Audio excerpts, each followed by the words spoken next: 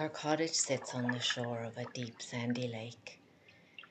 Ancient glaciers scoured this part of the world 30,000 years ago, leaving low mountains and deep lakes in their path. We're in a little bay facing south. The early light gets us out of bed, has us drink our first pot of coffee down by the beach, watch the white fog rise, listen to a lonely loon. In winter we'll drag our chairs onto the thick ice and, wrapped in blankets, feel the whiteness of snow, ice and sky. The water in the lake is as deep as the hills are high, and it makes for great swimming, though not everyone likes swimming in a lake. One never knows what lies beneath, apart from sunken logs and decaying leaves. My husband will often dive deep, and when he resurfaces, will carry with him a bit of the dark unknown.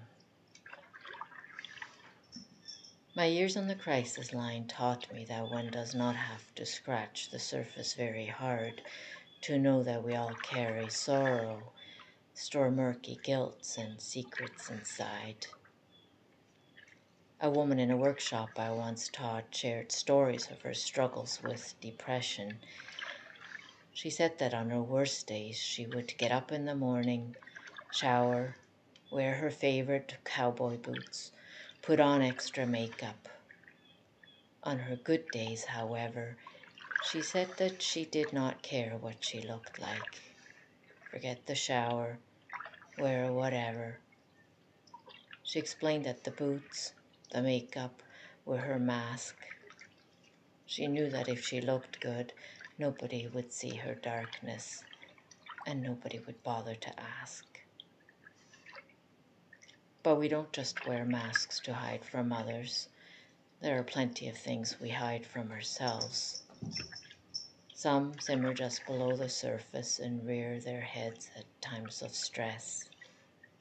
Others have crept down more deeply into the darkness of our being, and we fear that these might erode us from within. Conscious or not, the sorrows, secrets, and guilts don't rest peacefully. They are working on us, reminding us of our failings, usually more than fits the crime. I've watched guilt at work and have learned that it will not set you free. If you do want to free yourself, you'll need to drop the mask, mainly to yourself. Break through some stubborn rocks that you've piled up around yourself. Take responsibility, but don't mistake responsibility for guilt. Sort through what is yours and what is not. Easier said than done. So start again. 1. Be softer with you.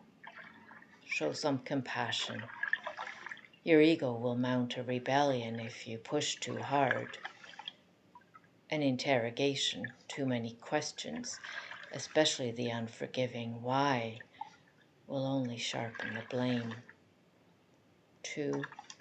Move and open your body. Your heart may follow suit. Change your scenery. You don't have to walk far to get outside your head. 3. Find beauty. There is plenty of that outside and inside. I'm not suggesting that a walk in the woods or poetry, that strange place between image and word, will erase your pain. Still, it's a start. Know that to drop the mask, to shine some light, to explore what lies beneath, the good and bad in all their formations, may bring you sorrow, but it might also take away a bit of fear, bring you peace. Across the bridge on the shores of the river near our house lies a bed of fossils. For most of the year they lie hidden below the surface, But in late summer and early fall, when the light has turned golden, when the river has quietened and the water recedes, stromatolites display their rare clustered formations, beautiful domes of light and dark. Stromatolites are the earliest fossil evidence of life. They are stone monuments to cyanobacteria, the blue-green algae, the first known organisms to produce oxygen, giving us life on Earth.